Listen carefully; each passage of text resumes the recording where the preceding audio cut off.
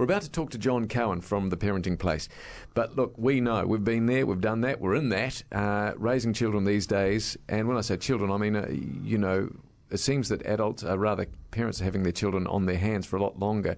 It is a grueling, very rewarding, but grueling, at times heartbreaking, at times overwhelmingly joyful, being a parent. It's the biggest job you'll ever have in your life. It's much more important than what we're doing here, because in the end you're putting children out into the world to fend for themselves, and I don't believe there's anything that's more serious and, as you say, also rewarding, but also very, very serious and at times very tough job. Absolutely. So if you are in the thick of it and you'd like some advice, there's no better place than The Parenting Place to go for that kind of advice. I've had a long association with these guys going back to when Ian Grant founded it, and John Cowan is, of course, there, and Pio today, and many other presenters, and they are just simply terrific at offering very practical, pragmatic advice on raising young people and what's involved in that. And when you're desperate, we all need a bit of help. On the line, if you'd like, by the way, if you'd like to text a question to us, you can text 9292. If you're in it now and you think, I just don't know what to do with my boy or my girl or whatever, then text us. Text us the question, or you can phone us 0800 80 10 80, talk to Tyler, and we'll put you on the phone with us and you can chat with John Cowan. He joins us live on the line right now from The Parenting Place. John Cowan, good afternoon. Hello, John. Gee, thank you for that glowing introduction. I didn't know it was so wonderful. But, I'll take it. Good man. Well, John, it is really great to talk to you. I've known you for years, and I just wonder if we can ask right from the get-go. We were talking about this app. It's called Deep Nude, this app. It's like a naked selfie thing. You would have heard about it. Can you ban that sort of stuff from your young people?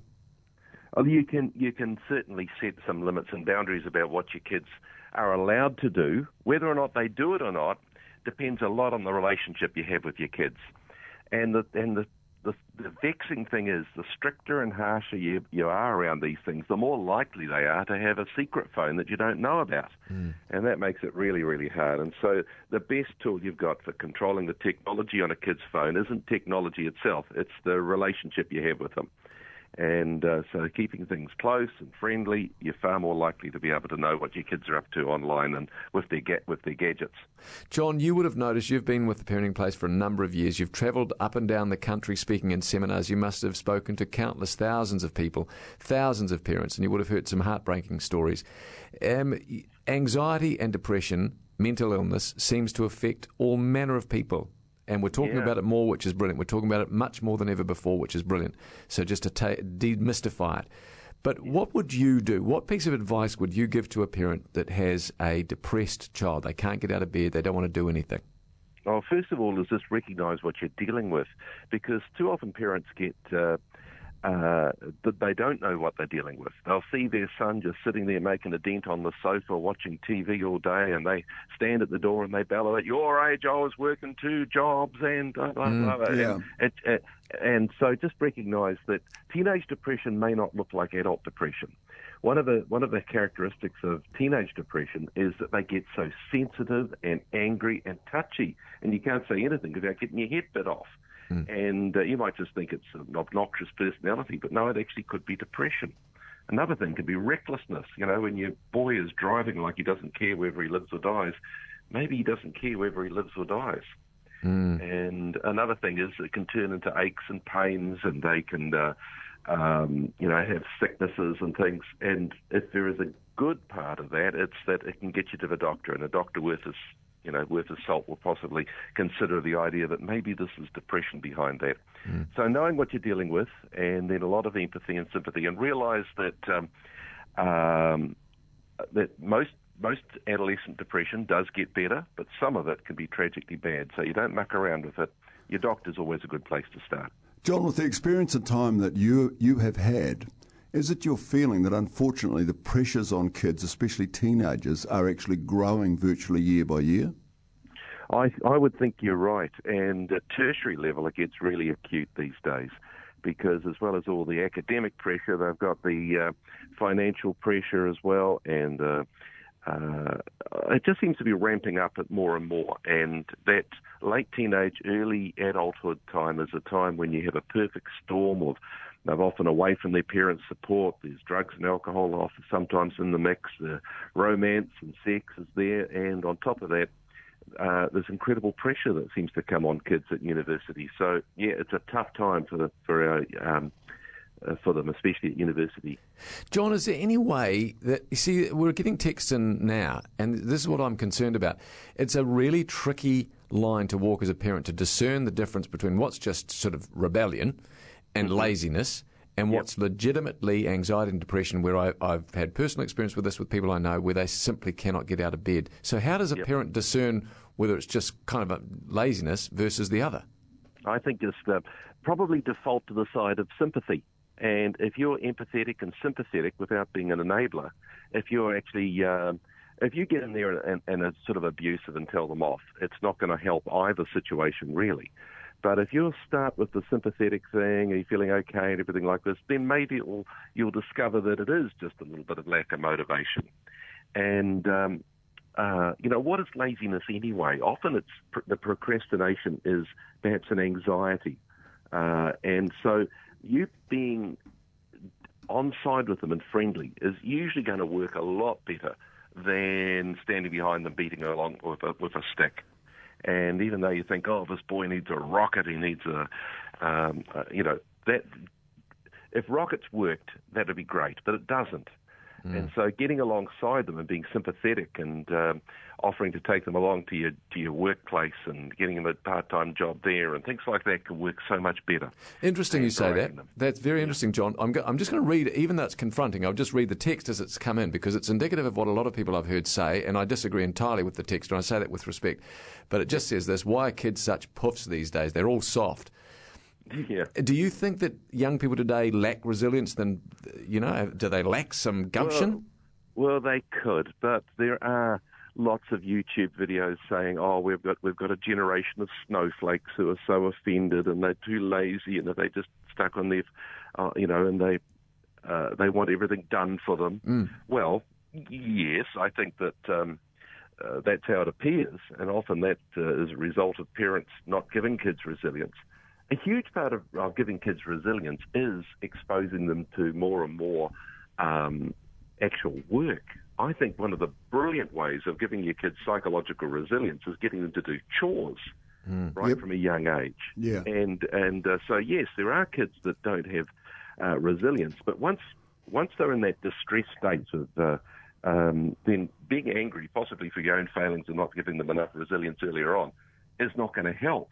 It might make you angry, but it's not going to help. And that's the main thing you need to go to a solution, not just your angry reaction. Very much so. Now, John, one of the things when I look back on my childhood, back in the 1960s, I had, in hindsight, I had extraordinary freedom.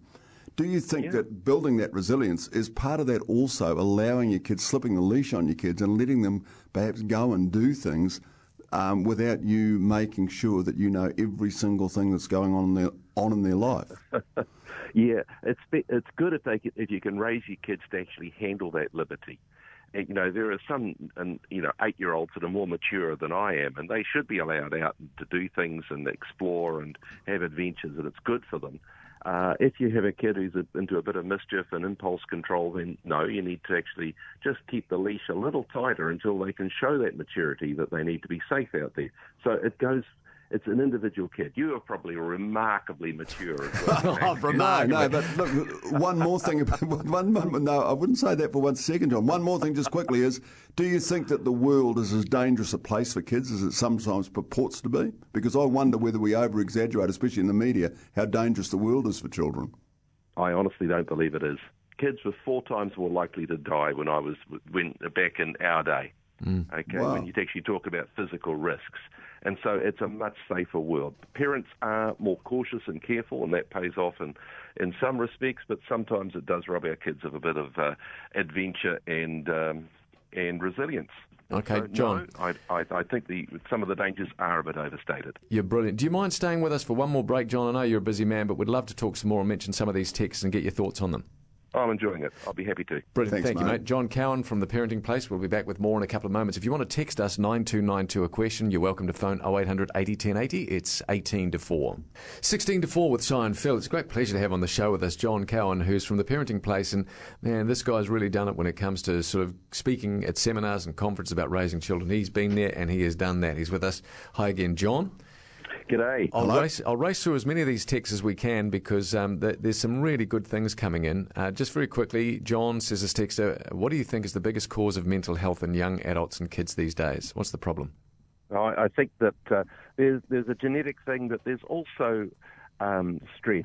Whether or not it's actually worse than it was perhaps in the 70s, it's certainly being identified more. And so maybe that's giving the illusion of there being a lot more mental health problems. But it's stress and not having the resources to be able to fall back on as regards, if you've got good contact with your family, if you've got good tie-in to your community, through groups and sports and everything like this, when you feel like you've got backups and plan Bs, you're much more likely to ride through stress and stuff in your adolescent years.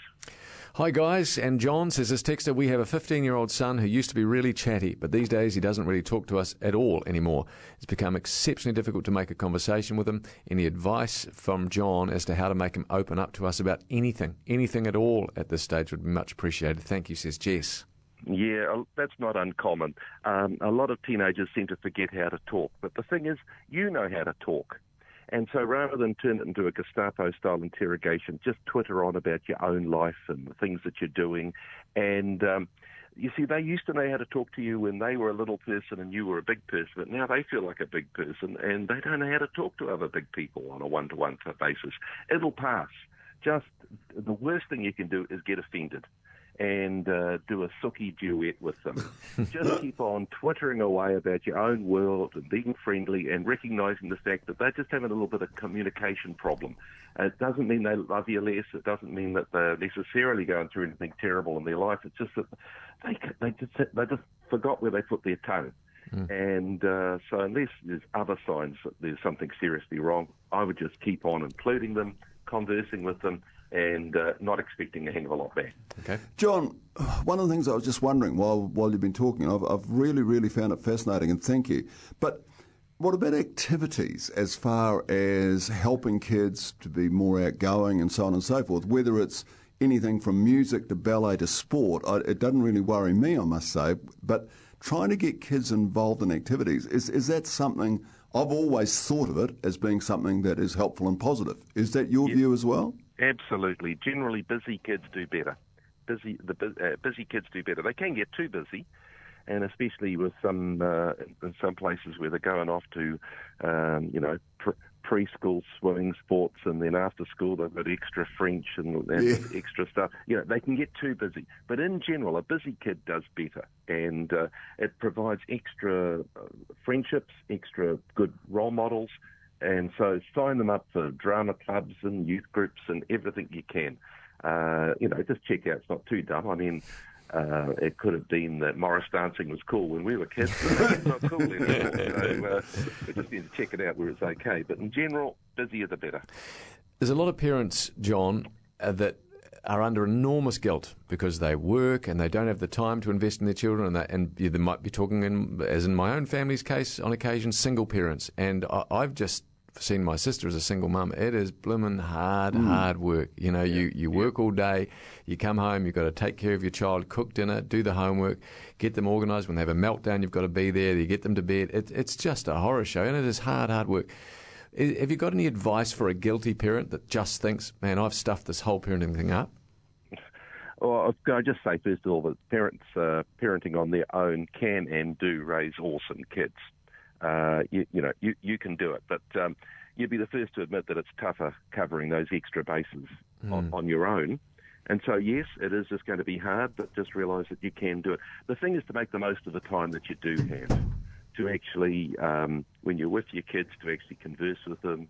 And, guilt's a useless sentiment unless it actually turns into something to, promotes some positive action. It just drains your energy even further. Yeah. And so just make sure those times that you do have are as good as you can have, and schedule them in. If kid can see on the calendar that there's a mum date coming up or a dad date coming up where you're going to be spending some time with them, and actually a big whiteboard so that kids know what you're doing and where you are, that can help immensely too. Yeah. So just if they understand a bit of your world and a bit of the pressure you're under, but can also see that you're not forgetting them, you'll be fine. You'll get through. Interesting. I read a book years ago, and I remember one of the lines from the book said, "Don't strive to be the perfect parent, strive to be the priority parent." And that, man, just that line took so much pressure off me, because I was like, man, I've got to do this better. I've got to be a better dad. I've got to be the best dad.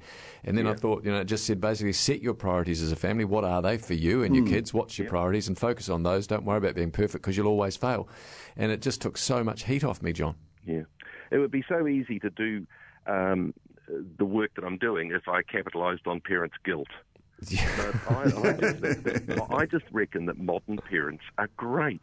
Yeah. Actually, a modern mum spends twice as much time in active contact with her kids now than they did a few years ago. Dads, 3 times as much.